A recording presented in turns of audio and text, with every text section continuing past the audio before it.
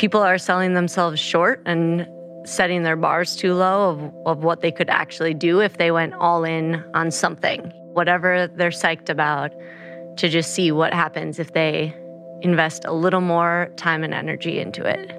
I mean, our minds are so powerful. So even just like changing the storyline makes it a whole different game. So I call it the pain cave, that place. And I guess probably 4 or 5 years ago, I viewed the pain cave as like this place that you should try to put off as long as possible in a race. Like, make your pain cave be as far away from you as you can. And if you arrive to it, then you just sit in it and you try and survive the pain cave. But in the past couple of years, I mean, it's just a mindset, right? It's like all in our heads, this thing. And in the past couple of years, it's been the place I want to get to. So like changing it to a place where I get to celebrate that I made it there. And then that's where the work actually happens. So making the pain cave bigger is how I view it instead of like pushing the pain cave away. Yeah, and it's just telling myself a different story about that place where it hurts so bad. You know, where before it was like surviving it, and now it's like, this is so cool, we made it here, and now we work. I'm Courtney Dauwalter, and this is the Rich Roll Podcast.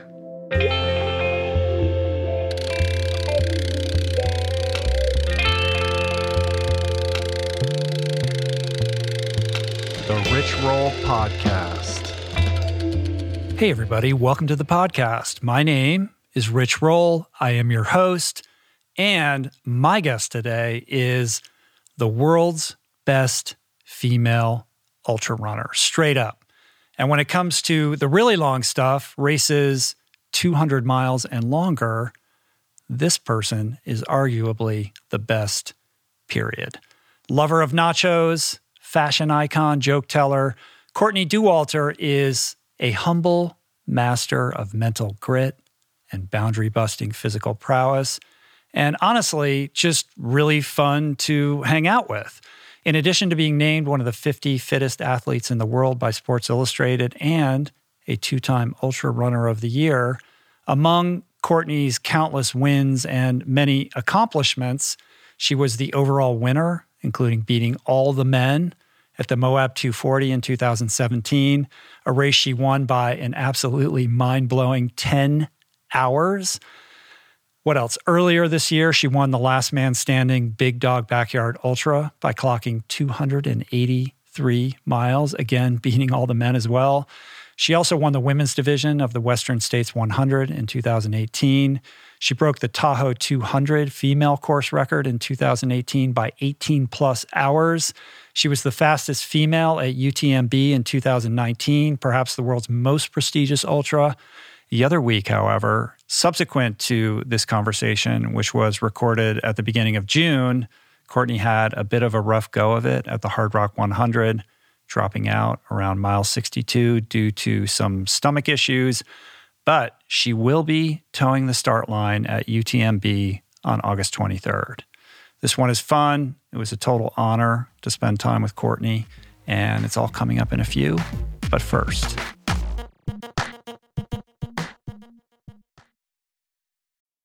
we're brought to you today by Momentous.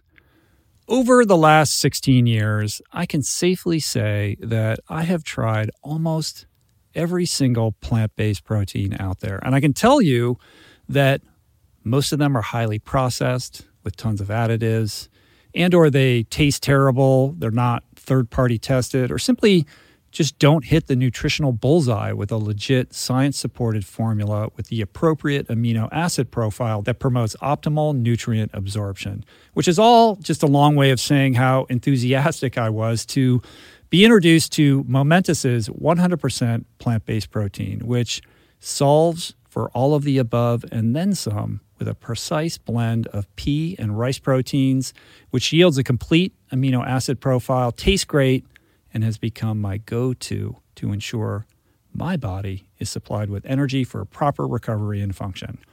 Momentous products are simply the best in the industry, which is why they're used by over 90% of NFL teams, by Olympians, Tour de France champs, and world-class athletes across every sport. With all the BS in the supplement world, I trust Momentus's industry-leading quality standards and quality.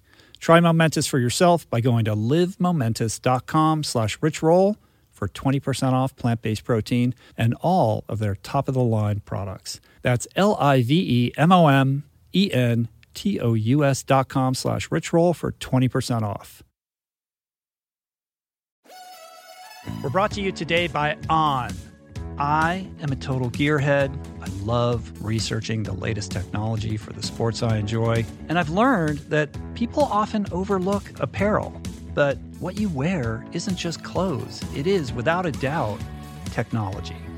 Technology that can make or break a performance. And I can tell you, after spending 2 full days meeting with the apparel wizards at On Labs in Zurich, that On is innovating in this space like no other, with next-gen premium fabrics and just this heightened level of sophistication and precision and testing and development and intentionality previously unheard of that puts them just miles beyond the competition.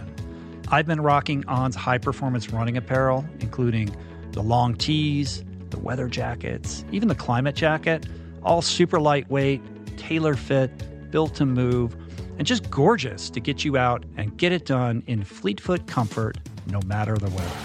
I'm super proud to be a brand partner with this impressive team, from increasing product sustainability to improved energy return and impact protection.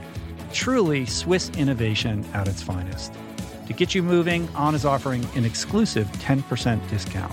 To redeem, head over to on.com/richroll and use code RICHROLL10 at checkout. We're brought to you today by a very exciting brand new sponsor, Go Brewing. I am sober. I don't drink. And I devoted so many episodes of this podcast to the unreal benefits of an alcohol-free lifestyle. Why? Because even if you don't have issues with booze and suds, no amount of alcohol is good for you. At a minimum, it wreaks havoc on your sleep and produces a hangover that destroys your energy, your mood, and your focus. At worst, it turns your whole life upside down. But no longer does that mean you have to break up with your favorite brew, because my pals at Go Brewing are making all your favorite brews, minus the alcohol, fewer calories, and more productive tomorrows. It's not every day that I get the privilege to witness the inception of a company collaborating with our podcast, but that's exactly what happened with Go Brewing. I'm going to tell you this story. A few years back, I spoke at this event in Illinois, fittingly named Go, and it turns out that very day catalyzed Joe, the founder, to start his own NA beer company, Go Brewing. I had no idea about any of this until I bumped into Joe at Jesse Itzler's Running Man event the other month in Georgia, and he shared this story with me. I savored his fare in all its varieties and deeply moved by the mission and what he shared with me, and just impressed with the insane taste and quality of his alcohol-free concoctions, I wanted to help share the discovery. Made with natural ingredients faithful to traditional beer styles, Go Brewing has an impressive lineup of delicious, small batch, craft, alcohol-free brews, all without added sugar or artificial processing. My favorite is their double IPA, Not Just Another Story. But basically, you just really can't go wrong, because everything they make is brewed to perfection, worthy of trying yourself, which you can now do at gobrewing.com. That's gobrewing.com, and use the code RICHROLL for 15% off your first purchase. The thing about Courtney is this is a person who lives in the moment. She's a doer. She doesn't overthink things. She trains on feel, on intuition. She eats what she wants, and she does it all with joy, with an infectious smile, and a really laudable degree of humility and perspective. But I think behind it all is a very particular mental fortitude, an unreal capacity for suffering, and a drive to test the very limits of human capability. Today, we dive into all of it. She is a true delight. She's a good sport. And I should say that when we wrapped, I had the rare good fortune to hit the trails with her and our mutual friend, Billy Yang, which was fun, also humbling, but a treat for sure. So that's it. Let's go. This is me and Courtney Dauwalter. All right. You're actually here. Oh, geez. Oh, that's so Minnesota. Right out of Fargo. I love Minnesota, and I love Minnesotan sayings. So Yeah. I'll see how many I can sneak into this I was like, weave them in. Weave them in whenever you want to. It's so nice to meet you. Thank you for coming out to do this. I really appreciate it. I've been looking forward to this for a very long time. Yeah, thank you. How are you feeling these days? Good. Yeah. I'm excited. The snow is starting to melt in Colorado, so... Well, it's June, I hope. Yeah, it takes a while. Yeah. So it's getting warm out there. You're totally healed up after the Colorado Trail bronchitis episode?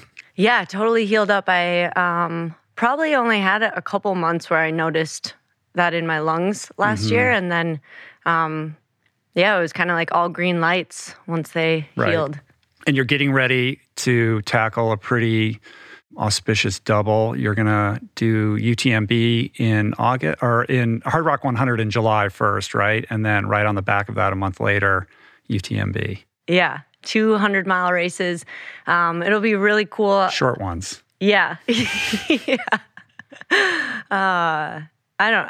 just a fun challenge. I think they're like 6 weeks apart. So I have no idea what the time between will look like. I think I'll just kind of figure that out as I go and try to be ready to rumble at both of them. When you say you have no idea, that's sort of revealing in terms of your approach to your training, right? Like you're this intuitive when it comes to how you approach your routine. Correct. Yeah, there's no plan. That's so crazy. You literally, do you wake up in the morning and then make the decision, or do you plan the day before? Do you plan a week? I mean, you must have a general idea other than like, okay, I typically put in 100 miles a week. You must have a little bit more of a specific sense of what you're trying to accomplish. Like, walk me through this so I better understand, because you play it off like with this very aw shucks, disposition, but I know there's more going on. Nope, it's all aw shucks.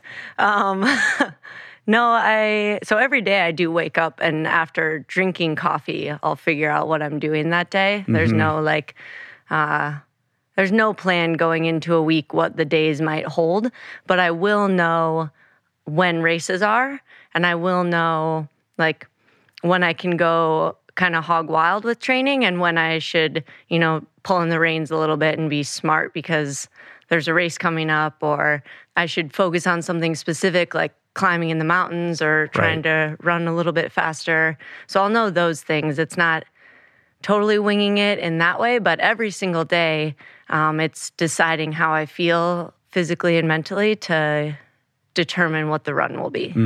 Is there any scheduling of like, okay, on these days, I typically go longer, and these are more tempo days or technique days or speed focus days? Not really. Or you just go out and go long pretty much and just switch up the terrain based upon what you're training for? Yeah, a lot of the days are just long days, but I'll do intervals and stuff. I sometimes won't even know when those are going to happen once I'm on the run. There's just a few routes that I'll do where there's a hill that I really like to do intervals on. So if I get to that spot on the route and I feel it, then I'll pop some into it. And if not, then I just carry on. And does that come into play? Like it doesn't appear that you've ever overtrained, right? Do you know when to back off so you don't kind of tip over into that terrain where you're going to wear yourself down too much and not be able to recover? Is that all on feel as well? Or have you just not, you have such a capacity, you're such a workhorse that you've never hit that place? No, I've made mistakes for sure, or just tried to keep loading it on. But I think that's part of what I like about not having a plan is that I get to just figure it out by making those mistakes. So run myself into a ground one week and realize like that was a few too many miles.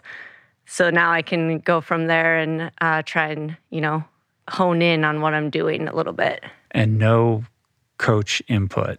No. No. I did, though. I mean, I grew up with fantastic coaches.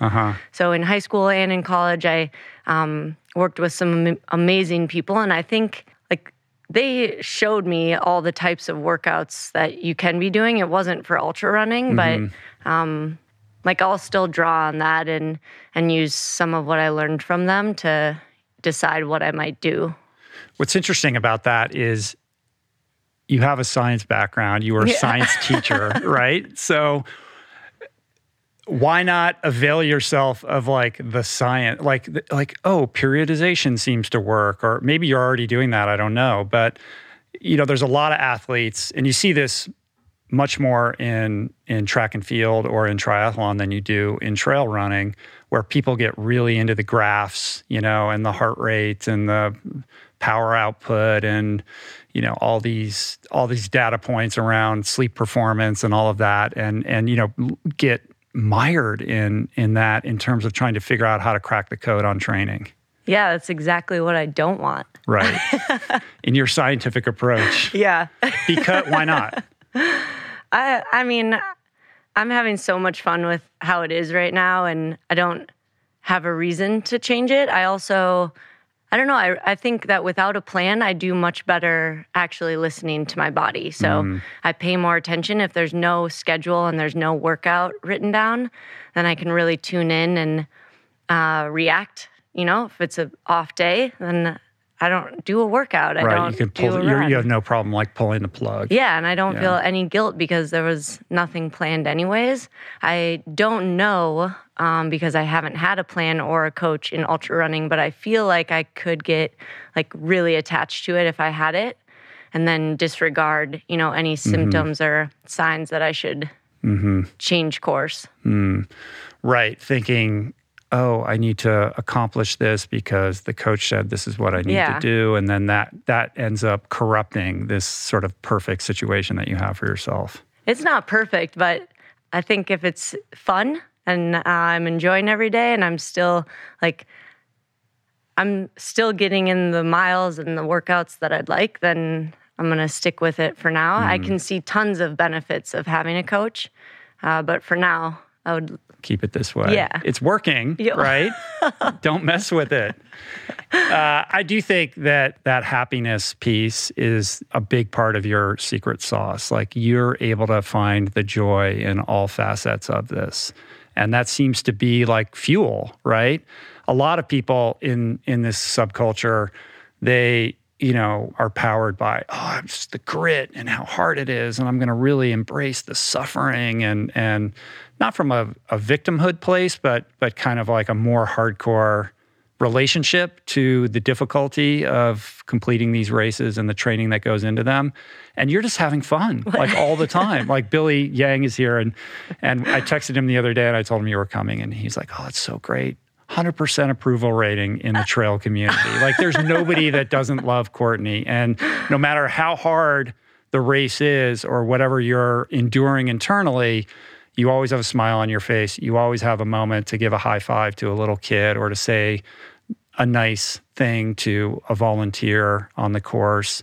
And that takes, you know, a conscious effort. Like there's a certain disposition that you have that seems to be unwavering.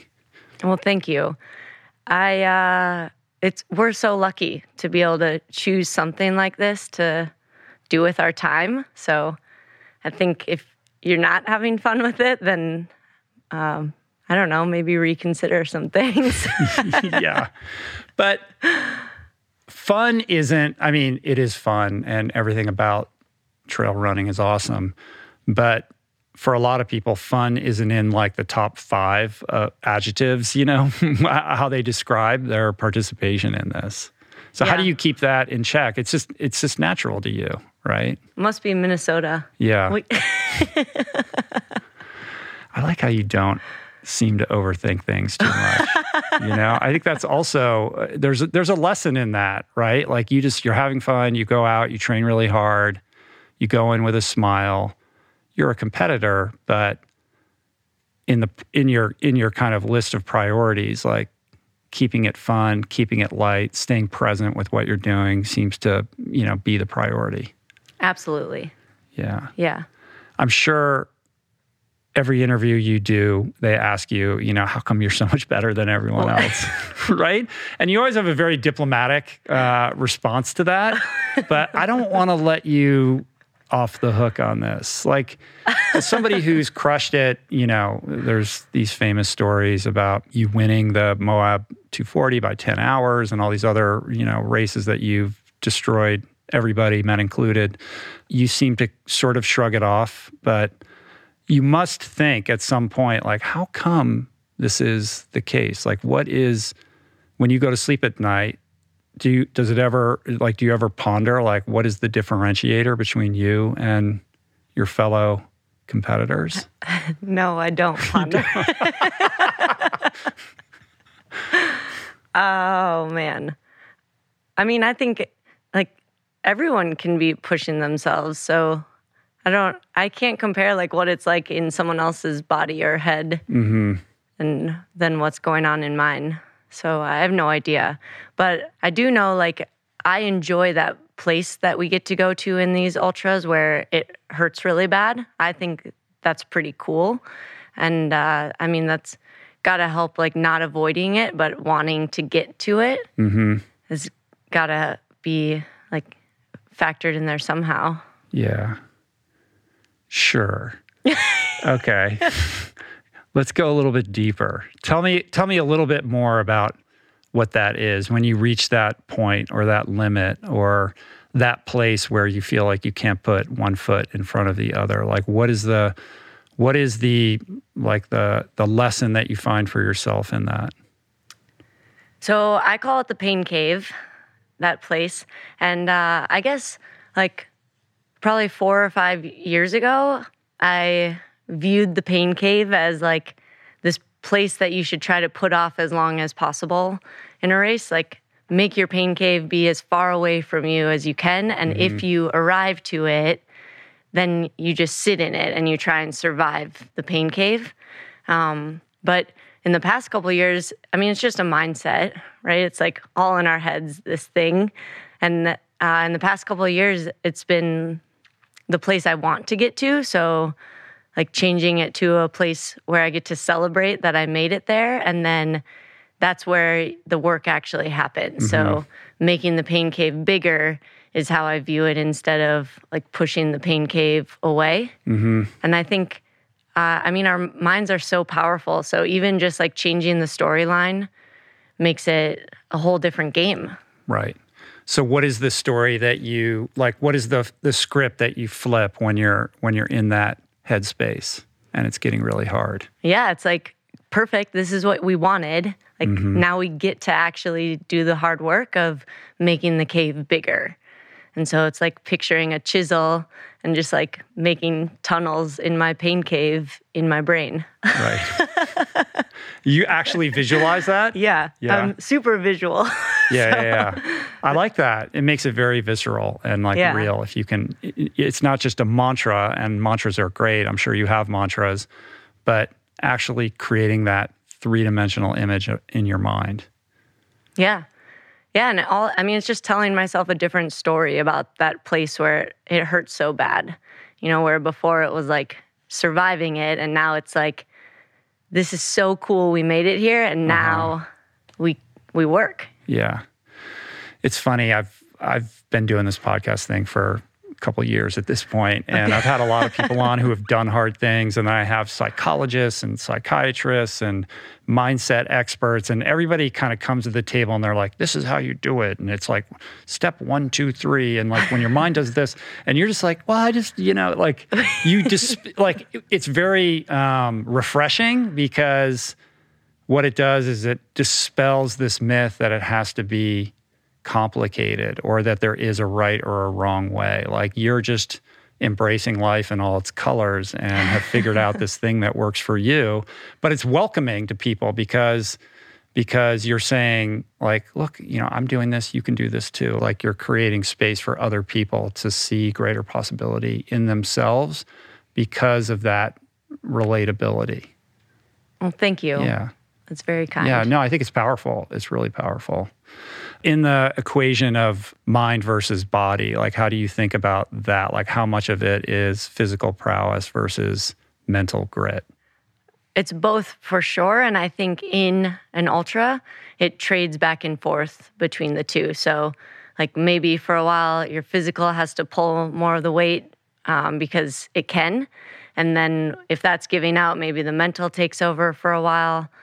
So I think they tag each other out back and forth where you need them for sure. Like physically, it's hard to run this far, but mentally, you can like move your feet much farther than you think. Right. Yeah. Ultimately, I think the differentiator is in the mental game because everybody, especially at the elite level, is training really hard.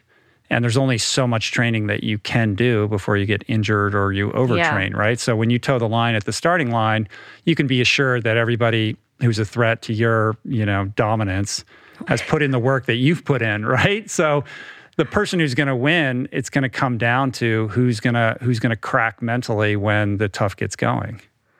Yeah, and like who can, problem solve efficiently or not let problems that come up ruffle their feathers too much. I think that's huge in ultras. Yeah, just being able to maintain that positive disposition. Yeah. Rather than, oh no, this is terrible. Thinking, right. Awesome. This is what it's about, right? Yeah, exactly. How do you keep a smile on your face and tell jokes and do all that stuff when you're so freaking exhausted? Jokes help everything. Yeah. Yeah. That's part of the strategy. Sneaky. Yeah. I'm actually really bad at telling jokes, so it's like a mental game for myself to try and tell a joke with the correct punchline. So maybe it's like making sure that you're still lucid. A sanity check, yeah. It is so interesting, that equation between mental and physical. Like we were chatting before the podcast, I was in Utah the last couple of days. I joined the Iron Cowboy for day 91 on his Conquer 100 insanity quest. So cool. And that guy is a master of the mental game. And he's somebody who's so physically strong, but also somebody whose mental game so far exceeds his physical capabilities that this guy's willing to just completely break his body. Like he will not crack. There's no way he's going to give up for a physical reason. His mental game is so strong that he will literally run his body into the ground and do irreparable damage before he pulls out of this thing, which is worrisome, I think, but also impressive. And one of the things I noticed, I walked a marathon with him the other day, is just his ability to remain positive under all circumstances. And there's so many people that are congregated around him and they all want a piece of him. And he makes time for every single one of those people and then finishes the day and always like spontaneously delivers some impassioned, inspirational speech, for everybody to take home with them. Yeah. And the kind of presence of mind that you have to do that, I think, is really the differentiator. And the way that you carry yourself as similar, like what you do is the way you do it is different, but in the Venn diagram, like it's that positivity piece, I think, that is really powerful. Yeah. Well, thank you. So what's his mood like as he's walking? Well, you don't know what's going on internally because he refuses to say anything negative. Okay. So no matter what's happening, he's like, "It's awesome. This is great. Yeah. This is like we're just doing it, man. And I'm like, are you okay? That's cool. I think he is. Like he seems genuinely in a good place right now, and he's had his ups and downs, of course, over the last 93 days or whatever it is. Yeah. And he will have completed it. Hopefully by the time this goes up, but it's, there's so much to learn by just observing somebody like that. Yeah, for sure. What you project out, hearing it, like you're hearing it in your head, but when you say it out loud, it can make a huge difference. Right. It makes it real. Yeah. Or more real, at least. So my husband is often the crew at my races, and beforehand we're always like, I don't know, I tell him, just don't ask me how it's going during, because if it's going bad, I don't need to tell you that, and if it's going good, we don't need to say that either. Let's just carry forward. Right. Because it does nothing to tell you how bad my legs hurt right now. Is that outlook something you've always had or something that you've developed or learned? To not want to share how it's going? No. Just being, understanding the power of positivity and, and having that kind of fortitude around protecting, your state of mind. Like, is that a Minnesota thing? Is that the way your parents raised you? Is that something you learned as an athlete in high school? Or is that just Courtney? Yeah, I feel like ultra running has taught a lot of it to me. When you're in those 100 or 200 mile races, you can learn a lot about what your brain can do and what's helpful from your brain. Mm-hmm. But for sure, it's got to come a little bit from my upbringing, from my parents, my coaches, my friends, and just examples. What do you think about, your accomplishments put you in the bullseye of this ongoing, I don't want to call it a debate, a conversation around the role of male versus female in terms of prowess in the ultra world, right? Like, the science basically proves that the longer the distance is, the less of a difference sex makes, right? So these 240s, like these super long races, like whether you're male or female, seems to not make very much of a difference. And it's one of the few sports in which the women can crush the dudes.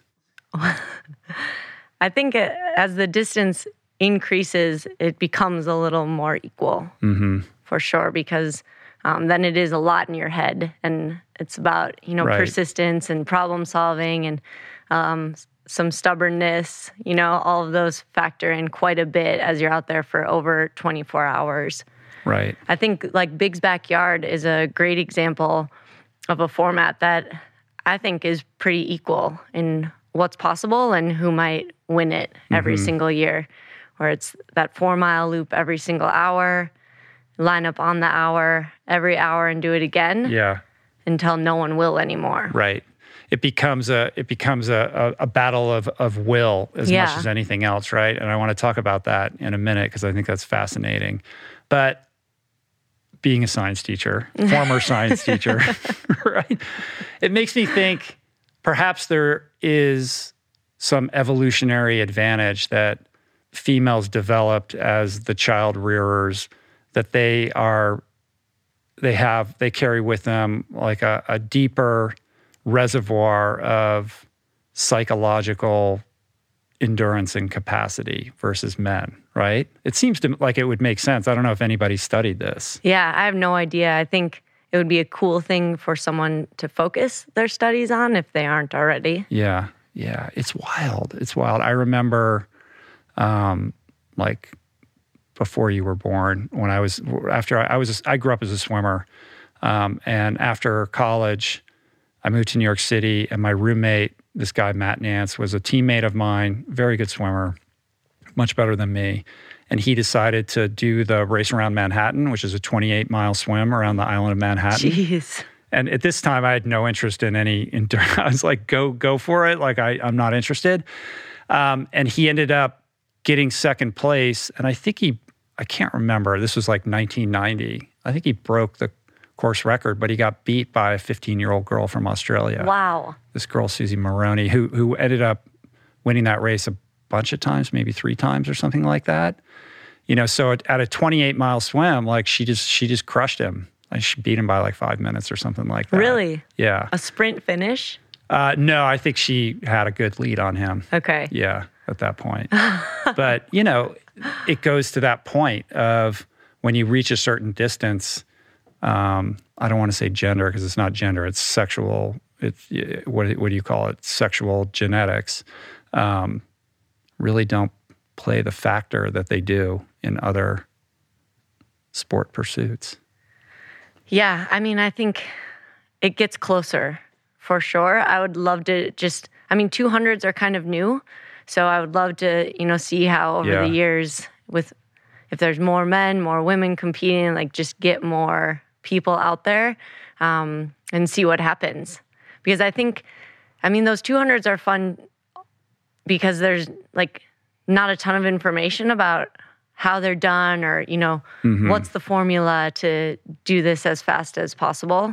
Whereas like there's tons of 100-mile races that, you can look at people's splits, you could, read about their very specific training. Like there's all sorts of information about that. And the 200s, I think it's just a little less known.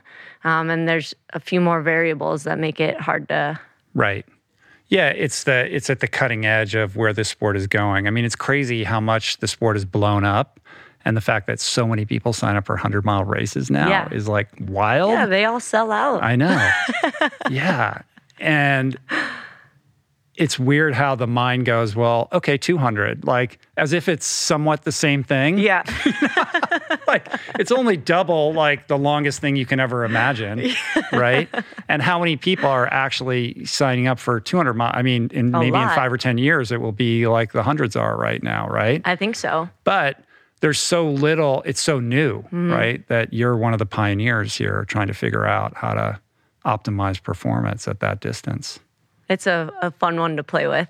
Do you wish that the races were like 300 miles? Absolutely. 400 miles? Yes. Like the longer the better, right? Yeah, like, keep going. I know when you were on Rogan, there was some discussion about a 500-mile race.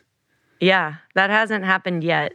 But like the Colorado Trail that I tried is about 500 miles. And so I was kind of looking for starting to figure out that distance with that. Right. So that was your first FTK attempt. That was sort of a COVID-inspired pursuit, right? Like all the races were canceled. So you were going to tackle this trail, which takes you from Durango to Denver? Correct. 500 miles? Yeah. You had a little hiccup though. Yeah. What happened? Well, oh man, it's a beautiful trail. It's this beautiful single track that goes over tons of mountain ranges through the state of Colorado. And I had been eyeing it for a few years, but the pandemic and all the races being canceled for sure suddenly made it like, we had a wide open summer to just go for it. So I ended up making it about 5 miles, and then was put in the ER because my lungs just weren't working like they were supposed to. Yeah. You had to be put on like oxygen, right? Yeah. Yeah.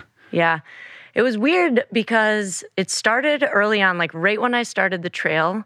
I remember commenting to my crew at one of the stops, like, everything feels amazing, but my lungs just are being lazy right now. I thought they just weren't turning on like the rest of it, but I figured they just needed some more hours, and then they would realize what we were doing and they would come with. Right. It comes around. Like that's that thing in ultras where you can't really make a informed decision about what's going on or how you feel based on the moment because it changes. Exactly. But it just kept getting worse. So I was like wheezing and coughing up a lot of things, and it was preventing like any good forward motion, but also like sleep wasn't possible anymore because every time I laid down, I was just like wheezing, like I was breathing through a tiny straw. Right. And you had crew with you the whole way? I did, yeah. So I had a fantastic group. You couldn't have been in like a situation where you were out of cell range or anything like that and in real jeopardy. Yeah, I always had a crew. I always had someone running with me who had like a satellite thing that they could communicate. So we could have figured it out if anything had really gone to the garbage. But my crew just like made the call at 305 where we had stopped for a rest stop. And they had been, watching this get progressively worse over the course of these days. And then finally they were like, we got to just go to this hospital nearby and get you checked out. And beforehand, I had told them, like, what we're trying to do. So if you decide something about, like, how much I should rest or not rest or eat or not eat, like, I trust you 100% because I know my brain is going to turn to mush. And so when they said that, I mean, for sure I needed a little explanation of, like, I've been wheezing for hundreds of miles at this point. Like, I thought we were just going to take that wheeze to Denver. Like, it was coming all the way. That's where, like, maybe you don't have a coach, but you need some third party, intervention here because your mental toughness will forbid you from stopping. Yeah. I mean, even coming into that spot, I had told them, like, I just want to grab a slice of pizza and then let's keep going. And they were like, no, please stop and rest. So I stopped to rest, and then they were like, hey, we're going to take you to the hospital. And even on the drive to the hospital, in my head, I was like, I'm just going to tell this doctor what I'm doing, and he's going to say, that's fine, go back out there. As he's putting oxygen on your face and saying, you're not going anywhere, right? I'm sure they were really worried. I mean, there was a sense that, that something could be really wrong. Yeah. And I mean, hindsight, like, I'm so thankful that the crew made that tough call because they were as invested in it as I was. They didn't want to pull the plug. And that then the doctor, kind of painted the picture of this could have gone really far south if they hadn't brought you in. Right.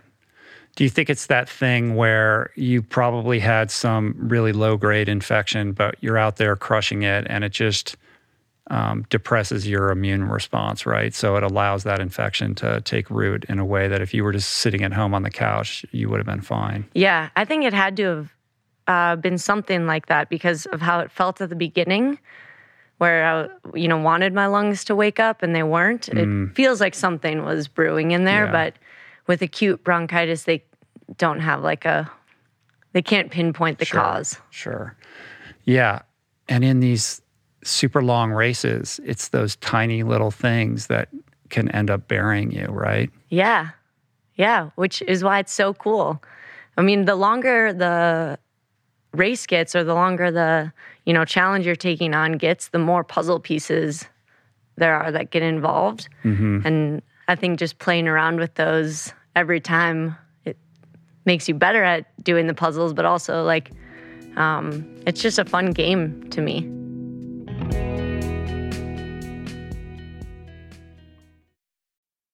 We're brought to you today by Birch.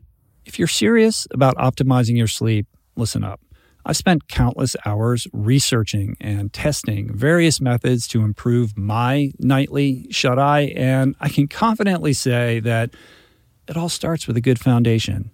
And if your bed is old, if it's uncomfortable, lumpy, then your sleep inevitably is going to be impacted. So it's important to invest in a quality mattress, one that's insanely comfortable, that's organic, sustainably made, and that, my friends, is a Birch mattress. Fair trade and Rainforest Alliance certified with the finest quality organic natural materials like organic fair trade cotton. Birch mattresses are made with none of the toxic chemicals and off-gassing produced by most major brands.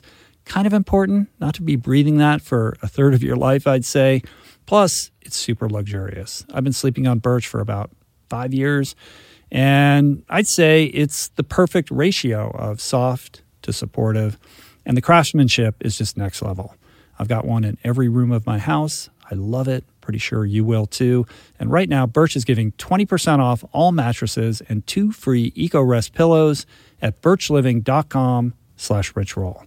That's 20% off and 2 free EcoRest pillows. Sleep better with Birch. We're brought to you today by Seed.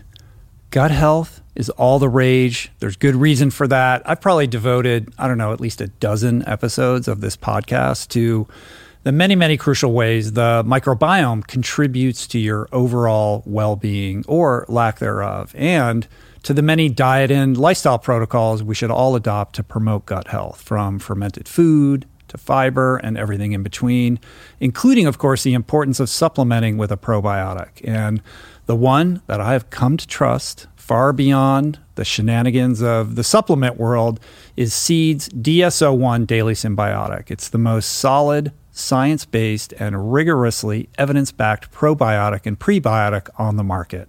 Formulated for optimal digestion, gut immune function, gut barrier integrity, skin health. In fact, my 16-year-old daughter has been using it to clear up a significant acne issue, and it's been wonderful, as well as many other systemic benefits. Like I said, I've been taking it daily personally for years. I love it. My body loves it. And right now, for our listener community, Seed is offering 25% off your first month of Seed's DSO1 Daily Symbiotic. Visit seed.com/richroll and use the code richroll25 to redeem this offer. That's seed.com/richroll or code richroll25. Meditation has been a recurring theme on this podcast dating back to its beginnings, and in conversation always leads people to asking me about the best way to begin. There are no shortage of modalities, of resources, and apps available. I have experience with many of them, but my mainstay, I have to say, the one that I have found most useful is Waking Up. It's this unique treasure trove of wisdom that has become so important to my daily routine that the app finds itself right in the dock of my phone for immediate fingertip access. Beyond its robust catalog of daily meditations, it's also this extraordinary library of mindfulness resources that go well beyond the strictures of meditation, with courses on stoicism, cognitive behavioral therapy, time management, procrastination, as well as thoughtful conversations with leading scholars on everything from psychedelics to happiness. It really is one of the most worthy investments you can make in yourself. And listeners of the show can get 30 days to try Waking Up for free. Plus, you'll save $30 on the in-app price. If price is a concern, Waking Up offers the app for free, astonishingly for anyone who can't afford it. You can find the links on their website to get a full scholarship right now. Just go to wakingup.com/richroll to start your free month today. That's wakingup.com/richroll. So there's events like that, this self-styled, like I'm going to tackle this trail and do it faster than anybody. There's the structured races like the Moab 240 or UTMB, which is kind of like the Super Bowl of trail races. And then there are these last man standing races, right? The backyard ultra that you referenced earlier, which I think is such a cool format. Yes. Is there one of those formats that you enjoy best? Like, I feel like the backyard ultra format, the last man standing kind of thing, is perfectly suited for you. Yeah, I love those. I love all the events, though.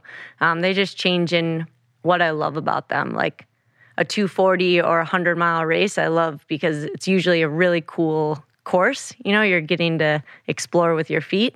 And then ones like these loop courses, it's more like exploring in your brain of how to go a little bit deeper. So just so you know, like there's a percentage of the audience that is probably a super fan of yours and knows everything that you've done, but there's also a large percentage of them for whom perhaps this is their first introduction to you. So let's talk about what this backyard ultra situation is. You do this 4-mile loop, right? And basically, they're on the hour, essentially. Yep. They're on the hour, so you run 4 miles and however long it takes, and then you just have to start the next loop at the top of the hour. And then you just keep going until no one's left. So you don't know how long the race is going to be. Exactly. Right? And so you just did this this past year and ended up running 283 miles. That's correct. It's like 67 loops. Is that right? Yeah, 67. You're the science person. Right. A lot of loops. 67 or 68. Until it was just you and Harvey Lewis. Yeah. Right? Yeah. Who's an amazing human. And it was just the two of us from 200 miles on. So the way the race works is everyone starts all at once, and then every loop you're starting again all together. So you can't like get ahead by a certain amount of time or bank time anywhere. It's 1 hour Reset the and clock that's it. Every lap. Yeah. And you can either quit and refuse to start another lap, or you can miss the hour cutoff. And that's how the field just starts getting eliminated. smaller and smaller. So it ended up with Harvey and I at about 204 miles or so. And the cool part about this format is you need each other. Right. Because once you're the last person standing, the race is over. You can't keep going. Yeah. You don't get to keep doing those 4-mile laps, even if you feel fine. So Harvey and I were like full on, let's work as a team. We want to get, over 300 miles. how can we help each other? And we'd talk on the loops, like, what do you need? What do I need? How do we keep this train rolling? But then part of it is also you've gone so far that you need to like really just focus on like not imploding yourself. Right. And so there were quite a few laps where we were both just like totally focused inward on keeping it moving. Yeah. But that is beautiful and very unique in that your main competitor must become your ally if you really want to push the envelope and see what's possible for each of you. I think it's so cool. And that to be going that far, you both need so many things to have gone right for you. Like, that's a far ways to run with your feet. So there's all these like hurdles along the way that you have to navigate. And to have two people have days like that is really special. Right. But I think, I mean, the whole field is like a team. Everyone wants everyone to keep going. The more numbers you have getting into those higher distances, the more likely everyone is to keep going farther. Yeah. Because if you're surrounded by 10 people, it feels less crazy than if you're surrounded by one person. Right. Yeah, it goes back to that mental game. It's the same notion that when, prior to Bannister breaking the 4-minute mile mark, people thought it was impossible. He breaks it, then suddenly, all kinds of people are breaking it. Like, it's so strange that that's the way the human mind operates. Yeah. But it is true. It's very true. Yeah. But did you feel like you could have kept going? If there was somebody, like Harvey taps out. Yeah. I mean, yes, I was set on continuing on. And in the moment, I felt like I could do more, but you never know. Like, the race is as crazy as it is because one bad hour can take you out. Right. And then suddenly you're done. Or one bad footstep where you roll your ankle or something like that happens. Yeah. So when he dropped, I had gotten into this really good zone. I was like kind of robotic through the loop, and I knew my spots where I ran and I knew my spots where I walked, and it was like just put it on autopilot. And I was kind of having fun, like being a robot. And where does your mind go? Like, what's happening? Are you daydreaming? Are you focused on what you're doing? Are you listening to music, an audiobook? Like, what is that about? So when he stopped, it was in the night. And in the night sections, we switched to a road out and back, and there's music allowed in the night. So I think I was blasting some music, and then I think I was just like really embracing the robot mentality of like, don't think about anything, just do. And like stay right where your feet are. Because that one, any ultra really, but that format in particular, if you project too far ahead, like how much farther are we going to be going? Are you kidding? We have to run until sunrise, or you start thinking about how the other person is looking and like they'll never quit, Yeah. Then it can get into your head and spiral pretty quickly. Yeah, none of that's helpful. No. You just have to be where your feet are, right? Yeah. But that's a discipline. Yeah, it's hard. But I'll even like talk outside. I'll talk out loud to myself, like, no, stay right here if I start thinking ahead too far. Yeah. What else do you tell yourself? Mostly it's like, stay here, and then this is fine. And I'll just say that over and over. This is fine. This is fine. This is fine. We're good. No matter what. And when you come in at the conclusion of a loop, obviously you're eating, you're trying to rest. Like, what does that routine look like? And what is the sleep piece? Yeah. I think this is the one where, I mean, just doing the race format, you learn so much from it and seeing, what's helpful. What does 5 minutes feel like? What does 8 minutes feel like? Of sleep. Learning all of that, or just time. Like, I mean, we rarely look and see what 5 minutes feels like when we're just like in normal life. But when you're in this format, 5 minutes is really important and you need to use it fully. Right. Like, everything should have a purpose. And so I think I was averaging daytime loops at like maybe 48 minutes or 50 minutes. And then nighttime loops, because it's that road out and back, it's a little easier. And so I was probably coming in at more like 45. So you're getting anywhere between 10 and 15 minutes. Yeah.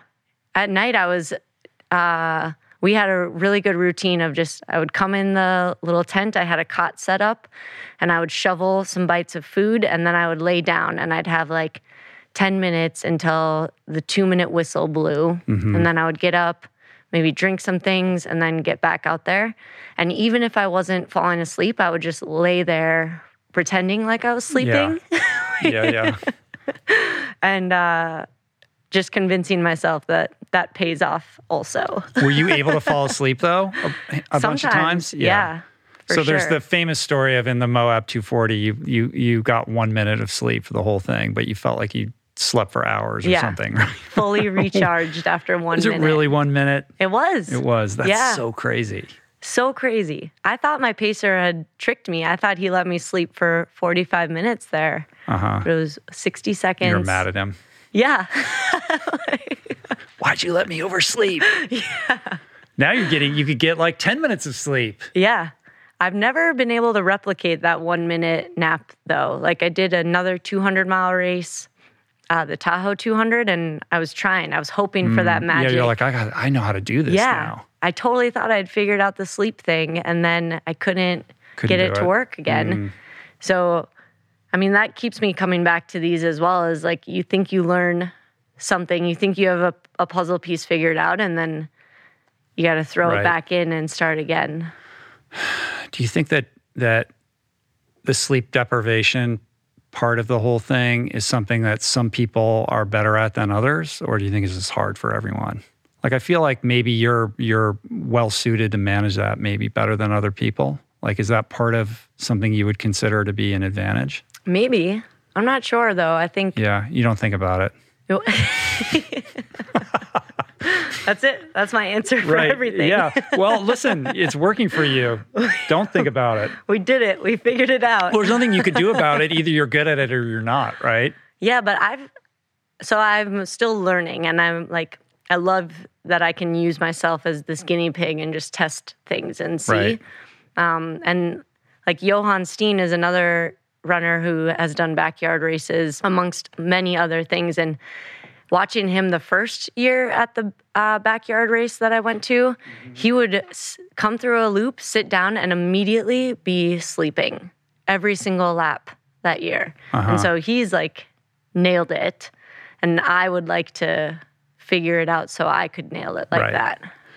So as a tinkerer or somebody who is experimenting but is also self-coached, like what is something that you've learned over maybe even the last 2 or 2.5 years that you're doing now that you weren't doing in 2018 or 2019? Like, where are the kind of evolutionary arcs in your training or your kind of strategy with these races? That's tricky. I think getting on trails more and playing on mountains more has changed. More play. Yeah. And then I think just learning from all the problems that come up. Like, you do these long races, inevitably there's problems that come up, and then you've experienced those problems. So then you have this filing cabinet in your brain where you can say, like, here's all the things that I know of already that can go wrong, and that can help you better prepare for the next one, where maybe those things happen again, but also maybe You've something brand new. But also collecting all those experiences, when things get tough, like, oh, I've been here before, and this is what I did, or I got through it, so I know I can get through it again. Yeah, for sure. I'll think that if I'm, like puking in the bushes, I can open up a whole folder in this filing cabinet of times I've been throwing up during a race, and like, then the options that I have of what worked before or what I at least tried before. Right. I feel like you need to get into a lab and have some tests run. Like they've done tests on Killian. They know he has a crazy, threshold. Alex Honnold has had his brain analyzed, and they realize his brain is a little bit different when it comes to his fear response. Like, I feel like we need to get Dr. Andrew Huberman, my neuroscience buddy, to test your head and see what's going on. Or have you had all those markers evaluated so you know No. where you are? You haven't No. even done that, No. right? Like, I feel like let's get you in the lab. What Let's if they- figure out what's going on. What if they only find air? But that would be instructive too, right? Now we know, Like, Yeah. like either you have some, genetic disposition that differentiates you. And even if you don't, that's super interesting also, because then it does, I think in my mind, that tells me, oh, this person has developed, a mental toughness that you can't calibrate with any scientific rigor, and that's interesting to explore in and of itself. Yeah, I would be curious what they would be like testing for or looking for. Well, they could test your, like, I mean, you're not wearing a watch right How do now, you but I'm measure sure you have crazy? yeah, I know, right? I don't know. Maybe some scientist knows how to do that. It's not crazy, but they could test your aerobic threshold and your resting heart rate and your heart rate variability and like all of that kind of stuff that you ignore. Yeah. You wear a watch though when you're running, don't you? I do. You wear a heart rate monitor? Nope. I just have the one that's built into the watch, but I don't really use heart rate.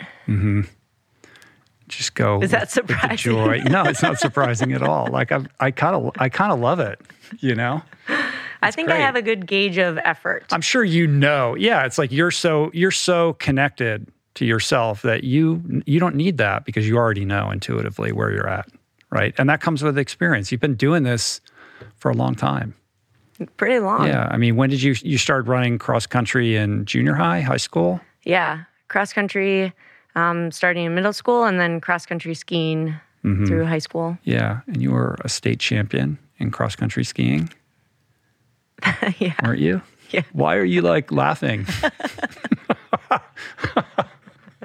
Why is that so funny? It's not. I'm just awkward. You're not awkward. Relax. We're just having fun here. It's all good. It's all good. It seems like your parents are really supportive and cool. Yeah. They're the best. They're amazing. I was watching the video that Solomon made around the Western states with your parents there. They were so cute. Yeah. Being interviewed. They were so fired up to get to see this race where it's like kind of there's so many crowds and so much excitement around it. So I was really lucky they could come out for it. Ever since I started doing these ultras, they've been full on supportive. And like the first 100-mile race that I ended up finishing, so my second one I had signed up for, it was just my dad and brother and Kevin as my crew. None of us knew what we were doing, and we're like, up in the woods of Minnesota at the Superior 100, like figuring out what these aid stations are and what the trail looks like and how to even like go about getting to a finish line. Right. Yeah, I think there's this misconception that you like won your first race and it's just been podiums ever since, but you started in 2012 running ultras? And it was a couple years of you growing and learning before you hit your stride and started winning. For sure, yeah.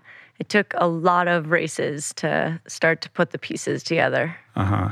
Did you know with that first one then, though, that like, oh, this is going to be my thing? No, I think, so I just stumbled upon the ultra running world. I had no idea they existed. And there was a 50K at a local park, so I signed up for that and was intrigued by it, but I wasn't like hooked on the sport right away. And then I did a 50-mile race a little bit later that year, and that got me hooked all the way.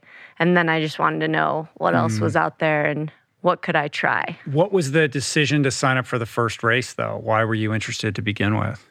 So I did a road marathon and surprised myself by finishing it. Like, I didn't think I'd actually get to the finish line of 26.2 miles. I thought my legs would shatter. I thought I would die on the side of this road. And when I finished it, it kind of like flipped a switch for me of just wondering if that sounded too hard, but I did it, what else is there that sounds too hard that I could try? So I tried like a Tough Mudder then, and then stumbled upon like these races that were just a smidge longer than a road marathon, a 50K, 5 miles more. I was like, I got to try and see if the extra 5 miles kills me. And then it didn't. It didn't. Well, if that didn't kill me. Exactly. Yeah. So then it was a real quick progression. I did the 50-mile race, got hooked and didn't die. And then instantly I wanted to try 100 miles. Uh-huh. It really fits your disposition, though, because as somebody who is all about intuitive feel, to be a marathon runner is really kind of a data-driven thing. Like, oh, here are the workouts you need to do, and here's how you have to hit your splits. But trail running is all about the terrain dictating everything. So all of that goes out the window. And it's just about like being present in the experience and tackling things as they're thrown at you. Yeah, for and it's sure. not about anyone else other than you and you. Yeah. I think in that 50K, I was so surprised that everyone was chatting out on this trail, winding through the woods. No one's watches were beeping splits. And then at aid stations, we got to just fill our pockets with jelly beans. I was like, I'm in. We're going to talk about your Garbage Patch Kids diet in a minute. I feel like we have a lot in common there. Yeah. Oh, my goodness. You're young. There's more to learn. It is interesting as somebody who's trying to achieve peak performance in all these areas that your approach is to not focus on all these things where people are trying to get that incremental advantage, whether it's through some scientific approach to training or a dietary approach. Like, you're just like, no, not doing that. I eat whatever, nachos, cheeseburgers, French fries. So good. Candy. Right? Has that evolved at all? No. And I realize like that is definitely an area where maybe if I did something differently, maybe it would help. But then like weighing that against how much joy I get out of just living life like this. Yeah.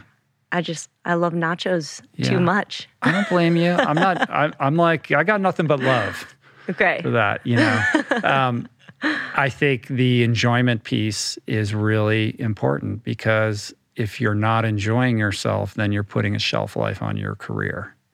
And if it becomes too rigorous or restricted, whether it's through training or diet or any other, like sleeping in an altitude tent, like all these, like you don't even use Normatec boots, right? No Has that Normatec. changed? No. Yeah, you were talking about with Rogan. He couldn't remember what they were called, but like that's something that is like de rigueur with endurance athletes, and you were like, I don't even know what that is. Like that's nuts. But the good thing is, if you ever get interested in those things, then there's a whole world of opportunity and possibility ahead of you. Yeah. To explore all that stuff. I'll just keep them in my back pocket. Right. Yeah. Pull it out when you need it. But so far, so good, right? Let's talk about the Barkley Marathons. Yeah, let's. I'm fascinated by this race and the people involved and what this is all about. So explain what it is for people who've never heard of it. So it's a race in the mountains of Tennessee, outside of a prison. And I believe the history came about because a prisoner escaped this prison. And when he was found 60 hours later, he had only made it like 5 miles or something from the prison. And so Lazarus Lake is the race director. And I guess him and his buddies were just jawboning about how they would make it farther and they should then make this race out there. So it's not marked like a normal ultramarathon is, and it's not on actual trails. It's just bushwhacking through these mountains. And you have to complete 5 20-ish mile loops in order to be a finisher of the Barkley Marathons. You say 20-ish because they say it's 20, but it's not 20. It's not 20, but maybe 25 or 26 mile loops, not positive. And the way you prove that you made it around the loop correctly is he's hidden books out in the woods, and you have to get to the book, and then you rip out your bib number to prove you were at that book, and then turn them in when you finish your loop. Right. And it's uncrewed. There's no aid stations. The only time you can get more things is when you're back at the camp between loops. And then there's a few stops out on the course where he's put some jugs of water. Uh-huh. And is it 5 loops total? 5 loops to complete total. it? And there's something like 60,000 feet of elevation gain, right? Yeah, easily, I bet. Uh-huh. I don't know, it's a lot. So you're out there, it's not marked, you don't really know where you're going. I mean, people are getting lost all the time, right? Yeah. Yeah, The weather's terrible. The weather is horrendous, and you're navigating just with a compass. And the day before the race, he puts out his map that you copy onto your own map of like the line you're supposed to take. It's not a orienteering race. It's not like you can just go any direction through these woods to get to the books. You're supposed to follow his line. And isn't it a thing where he doesn't tell you when it's going to start? Yeah. Yeah. He gives you a 1 hour warning. So it can be anywhere in this, like, I don't know, 12-hour window of time or something, 20-hour window of time. And he'll give you the 1 hour warning. And this year, I was lucky enough to get to try the race. And he gave that warning at like 2 a.m. or something. Right. 3 a.m. start. Yeah. He lights the cigarette, which is the thing he does. I mean, he's a character, this guy. He's a character. What is the story with this dude? Controversial, too. Yeah. He's a character. But he's created all these events where, like, he just wants to help people see what's possible for them. So, like, Barkley is that, you know? People sign up for it knowing they're not going to finish, probably. Right. I think in total, there's been 15 finishers ever of the Barkley. And then he's created Big's Backyard, where it's like, you know, run till you can't, basically. So 15 people total finish. I thought it was a few more than that. I don't know. But no woman has completed the whole thing. Is that correct? Yeah. Right. And when you did it, you completed the first loop within the time limit. And then on the second loop, came in like 12 minutes too late. Yep, we were 12 minutes over the cutoff, so we weren't allowed to then leave on our third loop. So Did anybody finish? No. 2 people made it the fun run, which is 3 loops. So they, I think it's like 40 hours you have to get 3 loops done in order to count for a fun run. Right, but it doesn't actually count as... Right, yeah. So this is like the only race where basically nobody finishes like every single year. Yeah. How long has it been going on? A long time. Yeah. I'm not sure. We can look that up. I know. Are you going to go back to that? You got to crack that. I'm really intrigued by it. Like, just getting my feet wet and getting to actually see what it's all about was really cool. I mean, it's just as hard as everyone says. Like, it's just straight up and down these mountainsides. And then finding the books is like this silly game where they're like hidden in the most obscure places.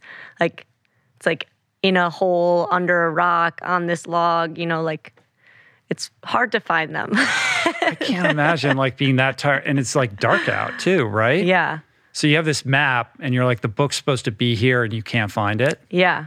Luckily, I was with veterans, and so they had a better gauge on like the lay of the land, and just having been there before, like there's some spots that he repeats the book being hidden there, so they knew like, oh, we lift up this one rock, and you know then it's wherever.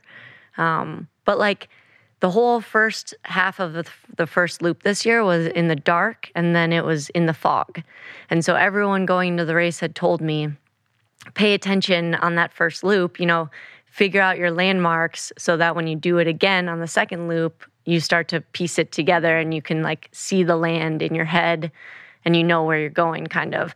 And that whole first half of the first loop, I'm like, I couldn't see like 10 feet out. Right, I'm like, guys, I'm really trying to see the landmarks. Oh my God.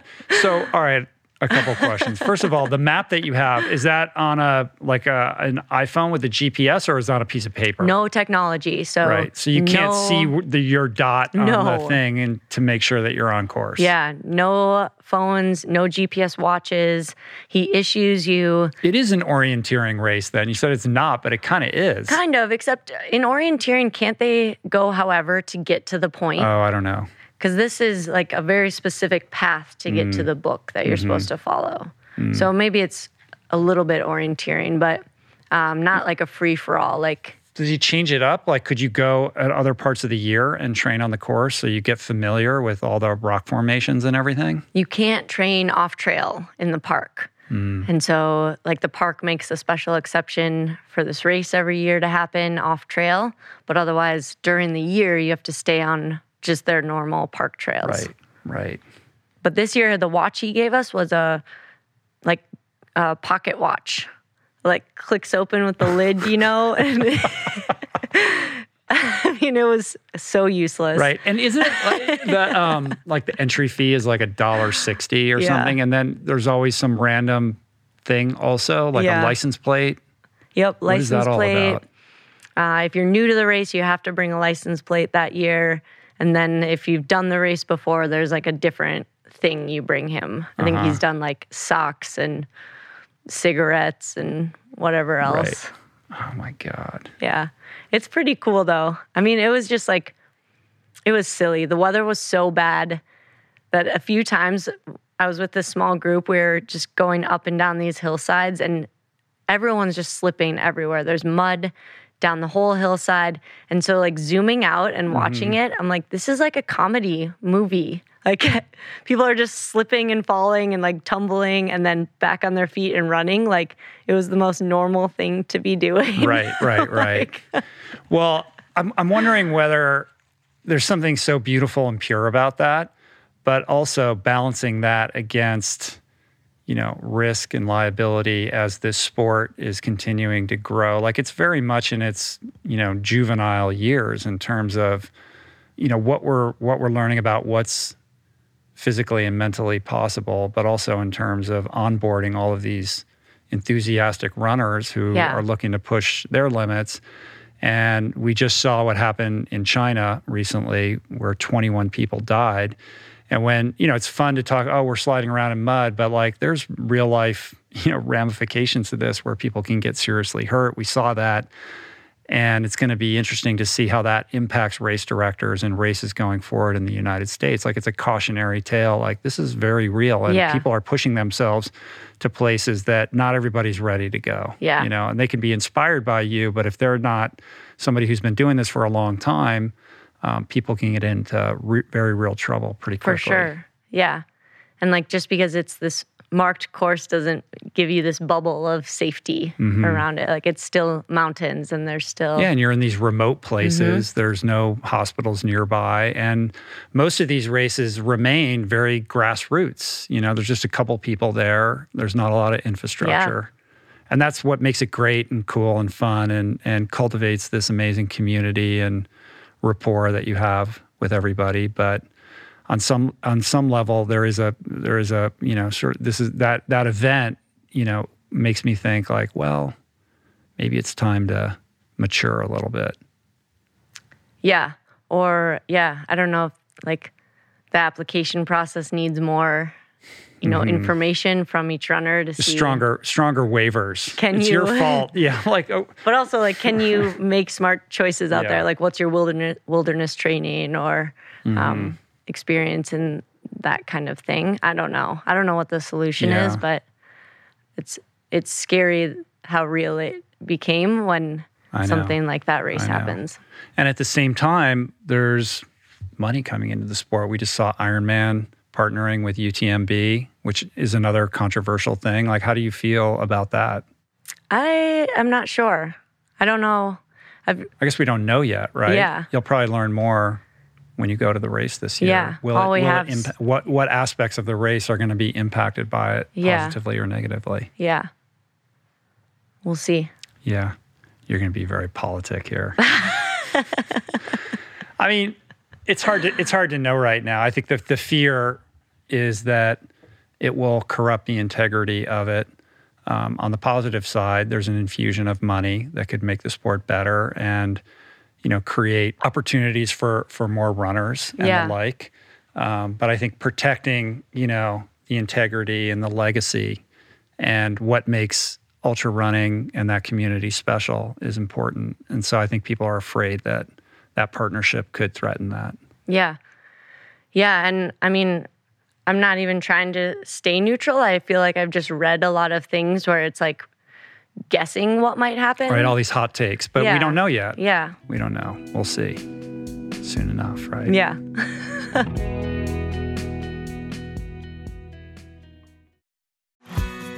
We're brought to you today by Recovery.com. I've been in recovery for a long time. It's not hyperbolic to say that I owe everything good in my life to sobriety. And it all began with treatment, an experience that I had that quite literally saved my life. And in the many years since, I've in turn helped many suffering addicts and their loved ones find treatment. And with that, I know all too well just how confusing and how overwhelming and how challenging it can be to find the right place and the right level of care, especially because, unfortunately, not all treatment resources adhere to ethical practices. It's a real problem, a problem I'm now happy and proud to share has been solved by the people at Recovery.com, who created an online support portal designed to guide, to support, and empower you to find the ideal level of care tailored to your personal needs. They've partnered with the best global behavioral health providers to cover the full spectrum of behavioral health disorders, including substance use disorders, depression, anxiety, eating disorders, gambling addictions, and more. Navigating their site is simple. Search by insurance coverage, location, treatment type, you name it. Plus, you can read reviews from former patients to help you decide. Whether you're a busy exec, a parent of a struggling teen, or battling addiction yourself, I feel you. I empathize with you. I really do. And they have treatment options for you. Life in recovery is wonderful, and Recovery.com is your partner in starting that journey. When you or a loved one need help, go to Recovery.com and take the first step towards recovery. To find the best treatment option for you or a loved one, again, go to Recovery.com. What is the meaning of life? What happens when we die? What is our purpose here? If, like me, you ponder these delicious existential questions, I have got just the thing for you. It's called Soul Boom. It's a podcast hosted by everyone's favorite best friend and my friend, the deep thinking and deeply hilarious Rainn Wilson, where he communes with intellectuals and entertainers, theologians and philosophers in intimate exchanges that tickle the mind, heart, and yes, the soul. Subscribe to Soul Boom on YouTube or wherever you get your podcasts, and explore other groundbreaking series at voicingchange.media.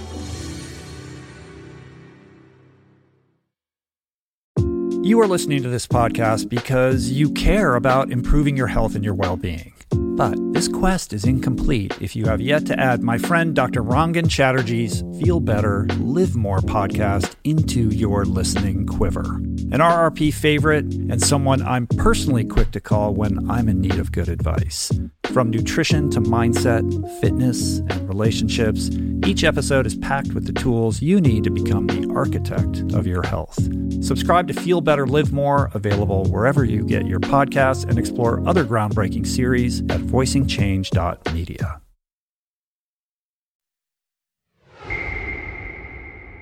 Of the two races that you're preparing for right now, let's talk about the differences between something like Hard Rock and UTMB, because they're very different. Yeah, the courses will be kind of similar. I mean, they're both mountain terrain, lots of climbing, but just the races in general are all the way different. Mm-hmm. Hard Rock has like 150 people in the race. UTMB has thousands and thousands. It's crazy, the crowds that show up for that. Yeah. I've only been over there once, but it was insane. I've never experienced anything like that. Mm-hmm. But I'm excited to have both of them. I think it's so cool when you roll into an aid station that's, just a folding table out in the middle of nowhere. Yeah. With some volunteers that camped there the night before to get there. I think that's just as special as like rolling through a, hyped up town with, crazy tents and NASCAR style crewing. So it'll be fun to have these races that are both, beautiful mountain 100-mile races, but then different in so many other ways. And what does the training look like in between the two? Are you just trying to like recover as much as possible so you can be fresh? Yeah, I think that'll be really play it by ear and see what my body needs and how my brain is feeling. Maybe some weeks of training squeezed in there, but maybe it'll just be like recovering and then trying to show up as fresh as possible at UTMB. I'm not I guess sure. you'll just wake up in the morning and figure it out, right? Yeah, after coffee. It's cool. I can't wait to see what you're going to do. Do you feel like you shoulder a little bit more pressure and a sense of expectations now because of your accomplishments? Does it change how you approach these races? For me, it doesn't. No. I mean, I expect from myself to give it everything I have. And so what someone else is expecting from me is like not part of the equation. That's pretty healthy. I'll do my very best no matter what. That's a healthy mental approach. I mean, we're I don't know if you saw this past weekend with Naomi Osaka, like refusing to do press. Yeah, I just saw for that. her mental health, which made the internet explode. Yeah. But I thought it was really cool that she's like, listen, I'm not a product and I need to protect myself. And why should I expose myself to all of these, reporters who say negative things and that affects my ability to perform? And I think it's created a really interesting conversation about the responsibility of the media and the empowerment of the athlete to like say no to this stuff. Like just because you're competing at this level doesn't mean that you owe anybody anything. Yeah, super interesting. She dropped out of the tournament now, I think. Yeah, I think right? so. Yeah. How old is she? Do you know? I don't know. I should know. She's young though. Pretty right? young. Yeah. But that was a courageous thing to do, I think. Yeah. And there were a lot of the people on the other side saying, this is your job. Right. This goes with the territory. You should know this. And on some level, yes, you make yourself available to the press, but doesn't that need to be reasonable and within certain parameters? And can't we respect the sovereignty of the athlete when they say enough is enough? Yeah. Probably all the social media changes the dynamics of sports. What is your approach to social media? Like, do you feel like you need to be sharing stuff and you've got sponsors and people that, want you to be kind of out there in that way? Yeah, I mean, I feel sort of new to it still. But it's a cool way to connect with people is how I view it. And so like, I am having fun sharing my story using it because maybe it can connect with someone who maybe it helps them try something hard, I don't know. And I mean, my sponsors are fantastic, so I don't have pressure from them to like do a certain thing or. Salomon is your main sponsor. That's correct. Yeah. I just joined the Salomon team. I'm so excited. Yeah. Now we got to go running. I think they're going to announce it tomorrow. I'm super excited about it. It's hilarious. Like, joining the Salomon family. I'm like, with people like Courtney, like I'm way in the back. Like I can't even believe that I'm here, but I'm really excited about it. And I love all the people that I've met and gotten to spend a little bit of time with. And everything is just so dialed in and super pro, from the gear to just the integrity. And it's been it's like a dream come true for me. Oh, that's so cool. So Aaron and Juris were supposed to come out and do the Iron Cowboy thing with me the other day, but their youngin wasn't feeling well, so they couldn't do it. But I was hoping to see them on Saturday. They're so great. Yeah. I'm so pumped you're on the team. I know. I should figure out some kind of, I feel like I really have to live up to this in a way. I got to find some kind of challenge for myself or whatever to legitimize the relationship. What would it I'm be? really proud. I'm really proud. Would you want to do a backyard race? Maybe. I have to put in quite a bit of work between now and maybe in a year. I have to get ready. I got to heal my back up. If you had to choose between a backyard or a 200. I think I can wrap my head around a backyard. Yeah. Yeah. That's what's cool about it, is that it can be as hard as your body is able to go, right? And those little breaks become super significant. Yeah. Yeah. And mentally, it's not as intimidating. Yeah. It is a cool format. I mean, the first year I was there, I think there was a person who was like, I'm just going to try to run my first marathon ever today. And they wanted to stay in to get their 26 miles. And then they were going to feel satisfied. And they ended up doing, I think, 100K, like 62 miles, because 4 miles at a time, they just kept thinking like, oh, I can do one more. Yeah. I can do one more. Yeah. Yeah, I think the Goggins challenge where he did the 4x4x48 was a similar thing, because it feels bite-sized and you don't realize that it's actually hard when you think about it until you're actually doing it and you're in the middle of the night. Right. And it encourages people to try something that maybe they would have been too intimidated to do if it was signing up for like a really long race. Yeah, absolutely. Yeah. I want to think of something like create my own thing though too. Like I think there's something cool about that. And I, if there was a silver lining to the pandemic with respect to ultras, it was the backyard challenge thing. That was Mike Wardian the one who created that? He's the one who went the furthest. To do the virtual backyard? Yeah, the virtual thing. Yep, he went the farthest. Do it. Yeah. It was Dave Proctor and his team in Canada who put together the event. Yeah. Yeah, those things are cool. Yeah.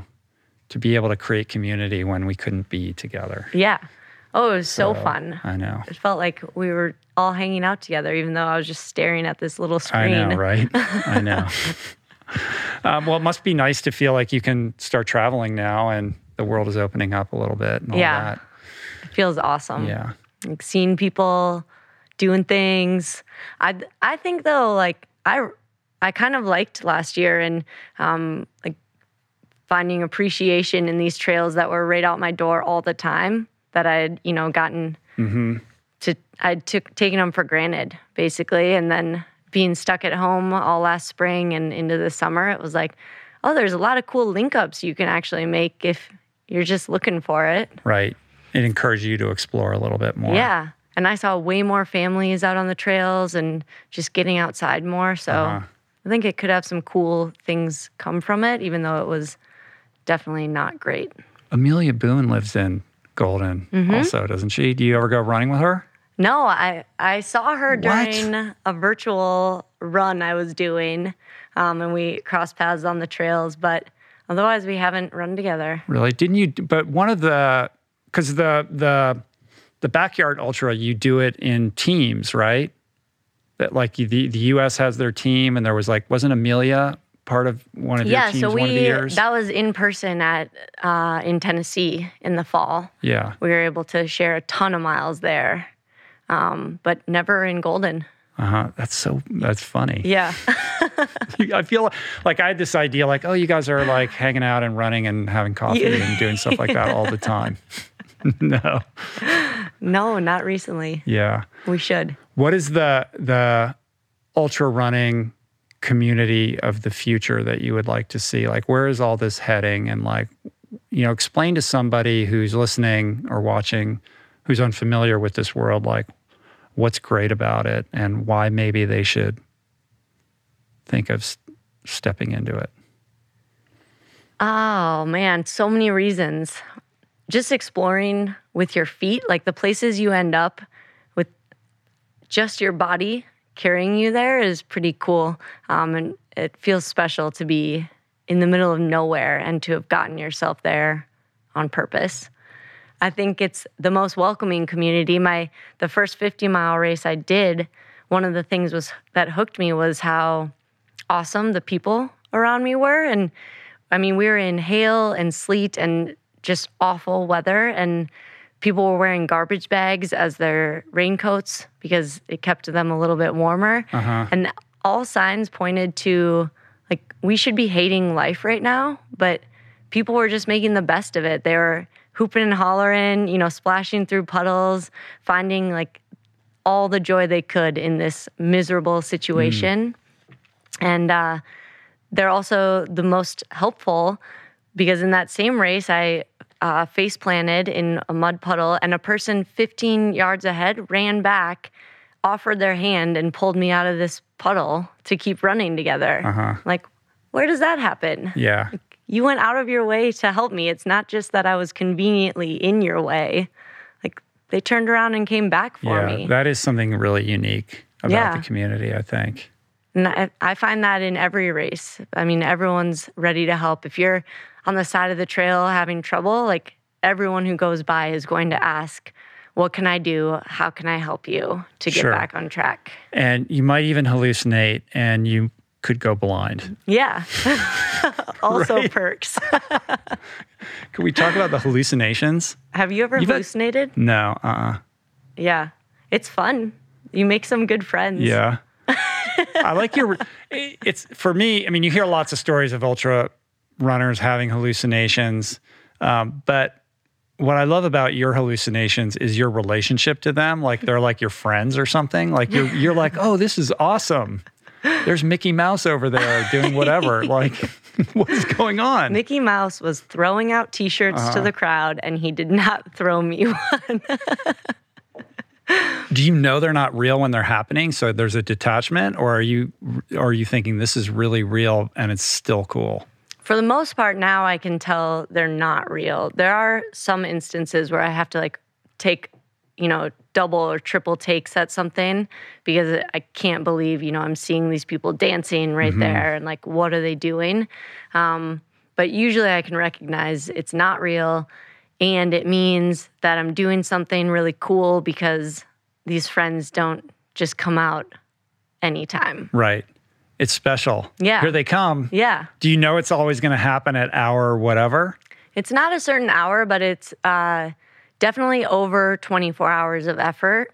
And then like nighttime for sure brings out more friends. So like UTMB starts in the evening. And so the night is when you're a little bit fresher. And so I made no friends at UTMB because... You're like, where are my friends? Yeah. Even though that course would be hard enough and take long enough where maybe I would have made them if the night had been at the end section. I think you're a very healthy person. I'm no shrink, but I think the sort of good-natured aspect of your hallucinations speak to somebody who's a very grounded individual. Like, if it was a lot of demons coming out at night and people trying to kill you and stuff, like... I know my friend... I feel like you should write them all down, and then you could give that journal to, a psychiatrist and say, tell me who I am. Yeah. I don't know. I don't know if I want them to analyze it, but my friend Maggie, who does Big's Backyard and all sorts of adventures, she has really scary ones. Like, she sees like heads on spears and clowns and stuff. Right. I'm like, Maggie, you got to watch happy movies the day before. Like, she's watching It the night before a race. Yeah, Hannibal. Yeah. I'm like, what do you think you're going to see? That's funny. What about the blindness, though? Explain that story for people that don't know it. Yeah. I don't recommend it. But what happened was it was a 100-mile race, and about 12 miles from the finish, my vision was just getting really foggy on the edges. I thought it was my contact lenses. I thought it was my headlamp dying. Like, I couldn't figure out what was going on, but I for sure noticed I was seeing less and less. And by 10 miles out from the finish line, it just had closed in all the way where it was pure white in my field of vision. Like, I waved my hand in front of my face and I couldn't see my hand. But there were 10 miles left. And so it was like problem solving, figuring out what solutions I had as options to keep moving forward. I didn't ever feel like it was permanent because it had crept in like it did, and it didn't come from like falling and hitting my head. It had just like slowly happened over time. So I determined it was safe, and then if I just stared down at my toes, I could see this tiny arc of the trail in front of them to keep moving as quickly as possible. So you could see enough to, gauge your foot placement. Yes, I could see that I was on the trail still. And I knew that section of trail. I knew there weren't like spurs off of it where I would end up lost, or I knew it didn't cliff out anywhere. So I was like, if I can just stay on this single track, it'll be okay. Right. You're not going to fall off a cliff. Yeah. Oh yeah. my God. I mean, some areas, if that happened, Yeah. I would sit. Like, if it's an area where it does cliff out, or if I'm unfamiliar with what it does, I would probably have to like make a different choice. Yeah. Because I'm not trying to go off a cliff anywhere. I hope not. Yeah. But then I made it to an aid station with about 6 miles left. And the volunteers were very kind and sent one of their aid station workers to run next to me. And she narrated the trail to me then. And so she was like, there's my God. big rocks on your left. The trail is turning slightly to the right. And it just made it so much easier because I could like sort of then predict with my body where I was going next. When I was by myself, I was falling everywhere because if you can't see in front of your feet, I mean, I was landing on every rock and root and just tripping on everything. I don't even know where to begin with this. So Yeah, I don't know if you should. Maybe we just leave that. You're like, all right, moving on. Next question. I mean, come on.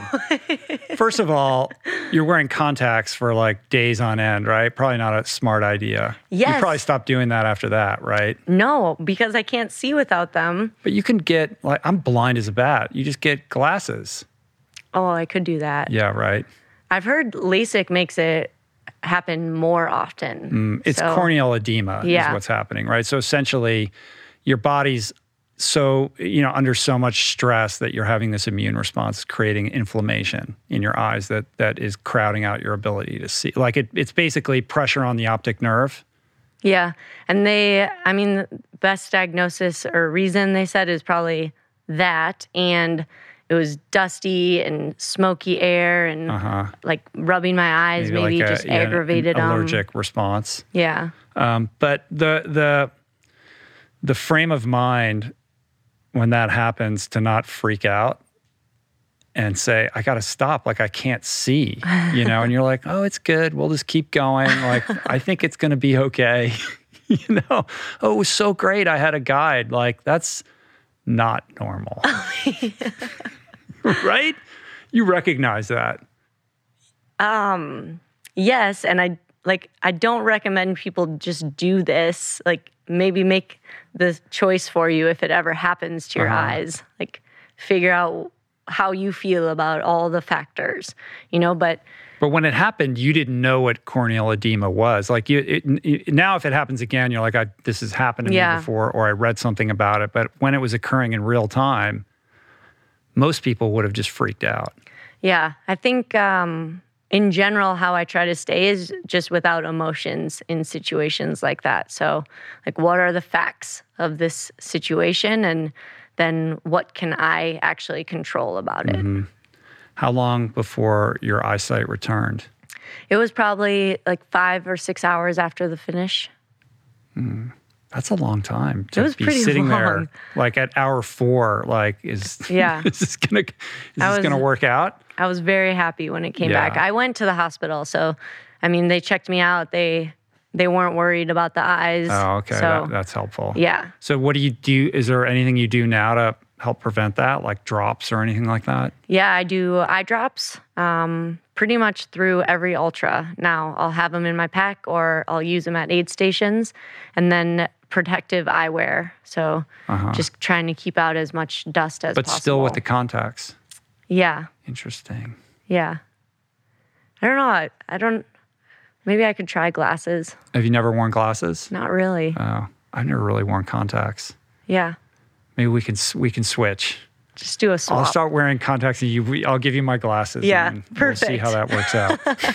Maybe I'll get like really good at ultras and then your back will start hurting you. Thank you. Sounds like a good trade. We can wrap this up in a few minutes, but one thing we're starting to lose the thread. One thing I'm interested in is, as somebody who's out there pushing the envelope in your sport, showing the rest of us what's possible and breaking all these boundaries and barriers, how does that affect your mental disposition and how you approach other facets of your life? Like, how does it spill over and how you think about possibilities and potential in areas that are outside of running? I think it's possible in every area outside of running. I'm not like seeking it in any other area right now, but I think what it's shown me is that like people are selling themselves short and setting their bars too low of what they could actually do if they went all in on something, whatever they're psyched about, to just see what happens if they invest a little more time and energy into it. And what about for yourself? For myself. So you deflected a little bit there? What? Because I was Never. asking you about you too. I never do that. Yeah, I know. Like, am I?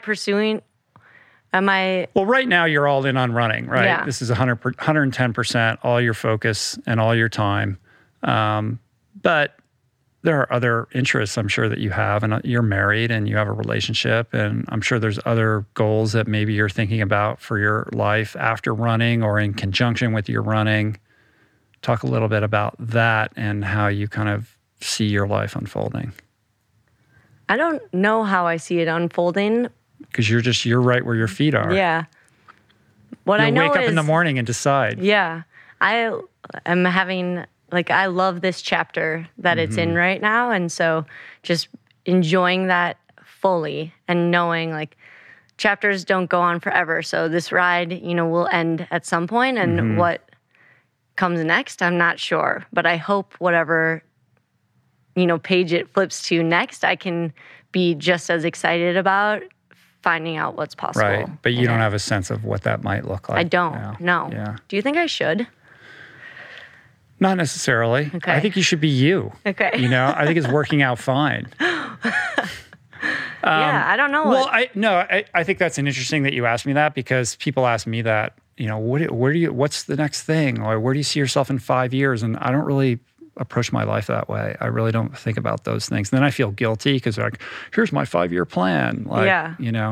Should I have a 5-year plan? I don't know. Do you? So you don't have now. a 5-year plan? No. You have a weekly plan? I have a schedule of things that I'm doing, but everything that ends up on the calendar is a reflection of me. I mean, I'm in a very privileged place where I have the opportunity to seek out things that interest me and pursue my curiosity, whether that's in sport or with the podcast or other creative outlets. And not everybody has that, kind of life. So I'm very grateful for that. But, it's all about oh, this is cool. Let's see what this is about, rather than I'm working towards this thing. Yeah. And there's a destination and it's going to look like that when I get there. I don't function that way. Yeah. That's cool. Me neither. Yeah, I don't get that. Well, but at the same time, you do you say, these are the races I'm going to do this year, and I'm working towards my best performance of them. So they're anchored. Those are like the anchors, and then your life kind of orients around that. But within that, there's so much opportunity to, be flexible and intuitive about your approach. Yeah, for sure. Yeah. One of the things that you see in ultra running is a problem with longevity in careers. You see athletes who come onto the scene, they crush it, they have a window of time, a couple years where they're indestructible, they're just winning everything in sight, and then something happens and they can't quite match those performances anymore. I've seen it mostly in men, time and time and time again. And I've often thought, what is causing that, or why is that? And I'm not sure anybody knows the answer to that, but obviously you're aware that this is the case. So do you think at all about how you can protect the longevity of what you're trying to accomplish? Do you put any effort into that or thought? Yeah, I want to be doing this sport as long as possible. And my race schedule 4 years ago would have been an ultra every month, because I love it so much and I just wanted to do this thing I love. And also I felt good doing it. So why not sign up for more?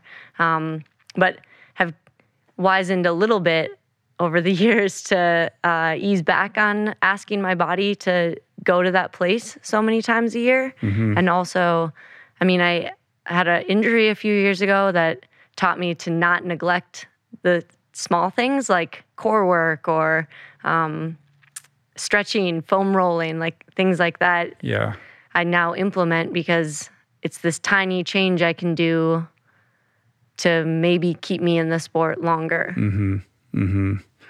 Yeah, I think I remember when you were on Rogan, he asked you about stretching, and you're like, I probably should, but I don't really. So there's a change, right? Yeah. You're growing wiser. Yeah, a little bit. Yeah. But it's life's lumps that force you to, make those adjustments. Yeah, for right? sure. Yeah. Well, soon the diet. We'll talk about that. Yeah, we can talk about it. We'll see. No, I'm not getting involved. Like you're doing fine. And are you still like, you don't know, no supplements or anything like that? No, nothing. Just candy bars? Yeah, mostly jelly beans. Jelly beans? Yeah. The fruity candy is my favorite. And it's getting vitamins in there somehow. So. And then when you're out training, like with the hydration pack, what is it? It's Tailwind? Like what is your go-to?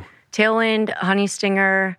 And then if it's a race, I'll probably have some mashed potatoes in my pack. And then if it's a really long race, then it's like any other carbs, pizza, burgers, pancakes, pierogies, really good. McDonald's French fries. So good. Yeah. The salt, right? Yeah. I mean, yeah. Really any form of potato tastes great during an ultra. Yeah. They work well. Yeah. They're effective for sure. Well, I'm excited to see these races unfold with you. Thank you. It's pretty cool. Which shoe are you going to wear?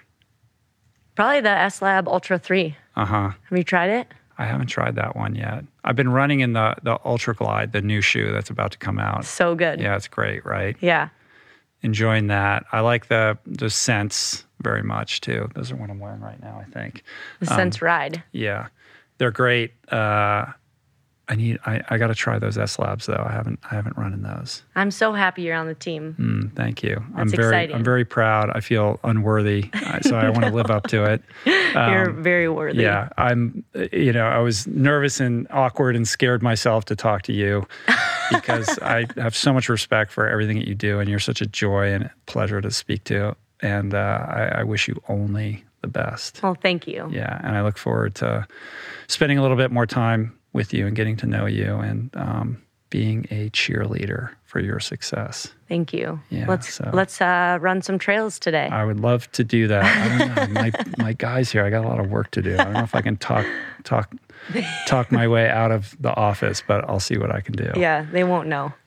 Cool. So if people want to connect with you, what's the best way for them to find you on the internet? Basically, if you type in her name in Google, there's plenty there. Yeah. Your Instagram, maybe. Yeah, on Instagram at Courtney Dauwalter. Awesome. Would be great. All right. Well, come back after these races and tell me about it. Yeah, I would love that. Cool. Peace. Plants. And jelly beans.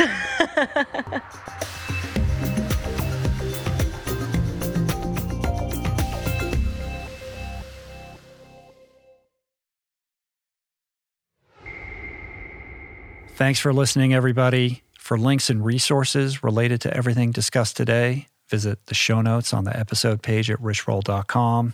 If you'd like to support the podcast, the easiest and most impactful thing you can do is to subscribe to the show on Apple Podcasts, on Spotify, and on YouTube.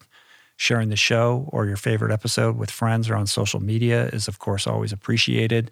And finally, for podcast updates, special offers on books, the meal planner, and other subjects, subscribe to our newsletter, which you can find on the footer of any page on richroll.com. Today's show was produced and engineered by Jason Camiolo. The video edition of the podcast was created by Blake Curtis. Portraits by Ali Rogers and Davey Greenberg. Graphic elements courtesy of Jessica Miranda. Copywriting by Georgia Whaley. And our theme music was created by Tyler Pyatt, Trapper Pyatt, and Harry Mathis. You can find me at richroll.com or on Instagram and Twitter at richroll. I appreciate the love. I love the support. I don't take your attention for granted. Thank you for listening. See you back here soon. Peace. Plants. Namaste.